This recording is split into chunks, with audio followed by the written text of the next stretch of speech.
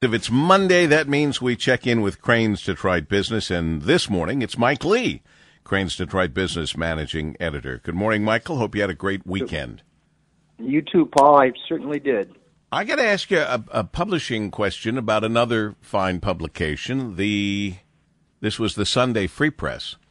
They had a story in the Metro section entirely in Spanish. Have they done that before, or did someone hit the wrong button, or what was that all about? Not that I'm aware of. I can't recall them publishing a story in Spanish before. Newspapers are trying to reach diverse audiences, and that's one way to do it. I don't know anything. I don't have any inside insight on their thinking. I'm drinking my Sunday morning coffee, and I'm paging through my stack of newspapers, and I'm not always lucid, and I kept thinking, I cannot read this story. What am I missing here? Are they quoting someone on something? Maybe you can read it if you have a couple more cups of coffee, Paul. Maybe, or a couple of cocktails, but not at this hour. But anyway, I just wondered. I'd never seen that before. Anyway. No, that's new. That's new. Yeah, okay.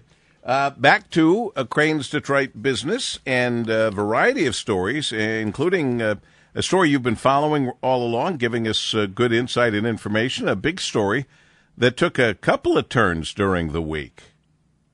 Yeah, it was big news. A couple of years ago it was announced that Dan Gilbert and Stephen Ross, the New York City developer, Detroit native, known for giving lots of money to the University of Michigan, we're going to work together to redevelop the Wayne County jail site, the failed jail site on Gratiot, on the west side of downtown. Last week, we learned that they had essentially broken up on that project, and that Gilbert's Bedrock was going to go ahead with redeveloping that site, and Ross was going to look elsewhere to put what is planned as a Center for Innovation for the University of Michigan. It would be a big outpost in Detroit for U of M. Then the next day, we learned that Ross is actually talking with the Ilitch family about putting it in the district Detroit. They're just in talks. There's no done deal yet here. Today's paper, we look at some of the how likely is that to happen? What are some of the obstacles? There are some issues. They would have to assemble some land. It's not all controlled by one person as the jail site is. So there could be issues piecing together the property.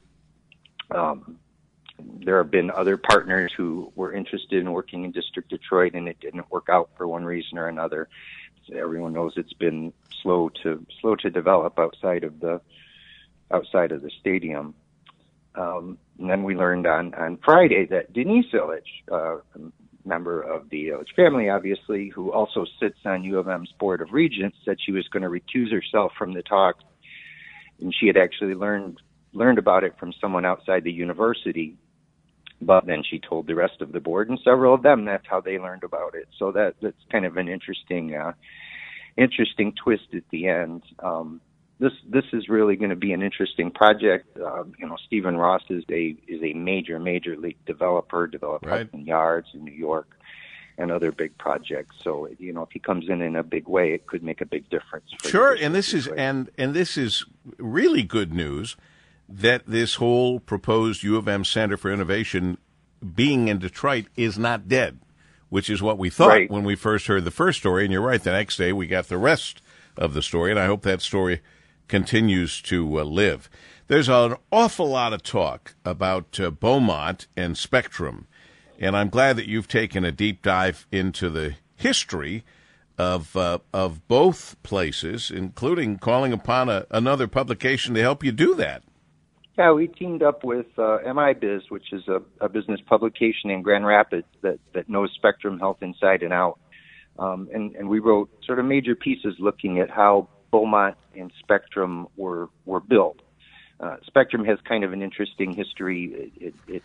Its roots are in Butterworth and Blodgett hospitals, the two big hospitals in Grand Rapids, who for years were trying to beat each other's brains out and spending massive amounts of money. If one of them got the fancy new machine, the other one bought the fancy new machine. If one of them was expanding, the other one was expanding.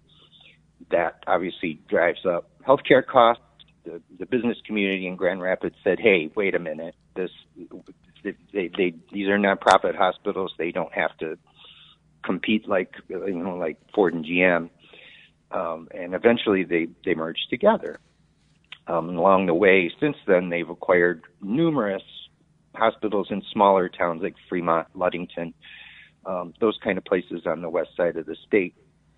We looked at the same thing for Beaumont, which obviously was built out of a very large merger with Oakwood and Botsford about 10 years ago. That the crisis, not the crisis, but the thinking there was that it just been through the 1-2 punch of the Great Recession and Obamacare, and hospital executives were like, we have to get bigger to be more secure, really, to be able to withstand a crisis like that. And that most of those trends are continuing to today, and it's what's driving the current merger. It's going to be interesting to watch this one play out. This week marks Crain's Detroit Business's Fast 50 ranking of the fastest growing companies in Southeast Michigan. Yeah, this is something we do every year. Do a ranking of the fastest growing, like you said. It's very firmly topped. The list is very firmly topped by the mortgage business this year. Top 3 companies were Matt Ishbia's United Wholesale Mortgage, Dan Gilbert's Rocket Companies, and third was Flagstar Bank, which is very big in the mortgage business. It's just been a great time for the mortgage business. We've talked about it before. Low interest rates, lots of refis, and that's been really good for Michigan. But I mean, these companies have grown massively, and this is over the past 3 years is how we rank it. We give some credit for size. If a big company, a bigger company grows a whole lot, that counts. And that's really the case here. These companies are growing at a scale that, it's had the effect of diversifying our economy, away from the automotive business, which is something people talked about for decades and never really happened. And now this other industry is coming in and changing the landscape a little bit. On the lighter side, in the minute and a half we have left, if you want to play a drinking game courtside at a Pistons game, like take a drink every time there's a dunk or something, there's a bar now set up within reach. You will not have to walk nearly as far. Yeah, you will not have to walk nearly as far to get those drinks. The Pistons are rolling out something new this year. Basically a bar at courtside, 3 rows in. If people who have courtside seats, rows 1 through 3 won't have to walk very far to get. Can the players access that? In the past, Pistons could use a couple really of good question. Yeah, that's a really stiff good shots. Question, so. Shots, yeah. Just wondering. And this is brand new. This is an innovation Detroit can call its own, I think. Yeah, they believe they're the first NBA team that has done this. They were kind of looking for changes going into the first season when full crowds will be allowed again, and this is one of the things that actually came up. The idea almost came up out of the very small crowds they had last year, and people wanting to be together. You've seen other bars, other places. Obviously, Comerica Park has a very popular bar, and this will be another twist on that. Yeah, sponsored by Grey Goose Vodka and Cure Insurance. I think an odd coupling of sponsorships for a courtside bar. Very much so. Yeah. All right, Mike, now we know the rest of the story, and you can get it all in Crain's Detroit Business because we just had the managing editor on, Mike Lee. You go online to crainsdetroit.com, crainsdetroit.com. Thank you, Michael, for getting us started on the right foot. We appreciate it. Thanks, Paul. As we continue on the Paul W. Smith Show, Monday morning edition.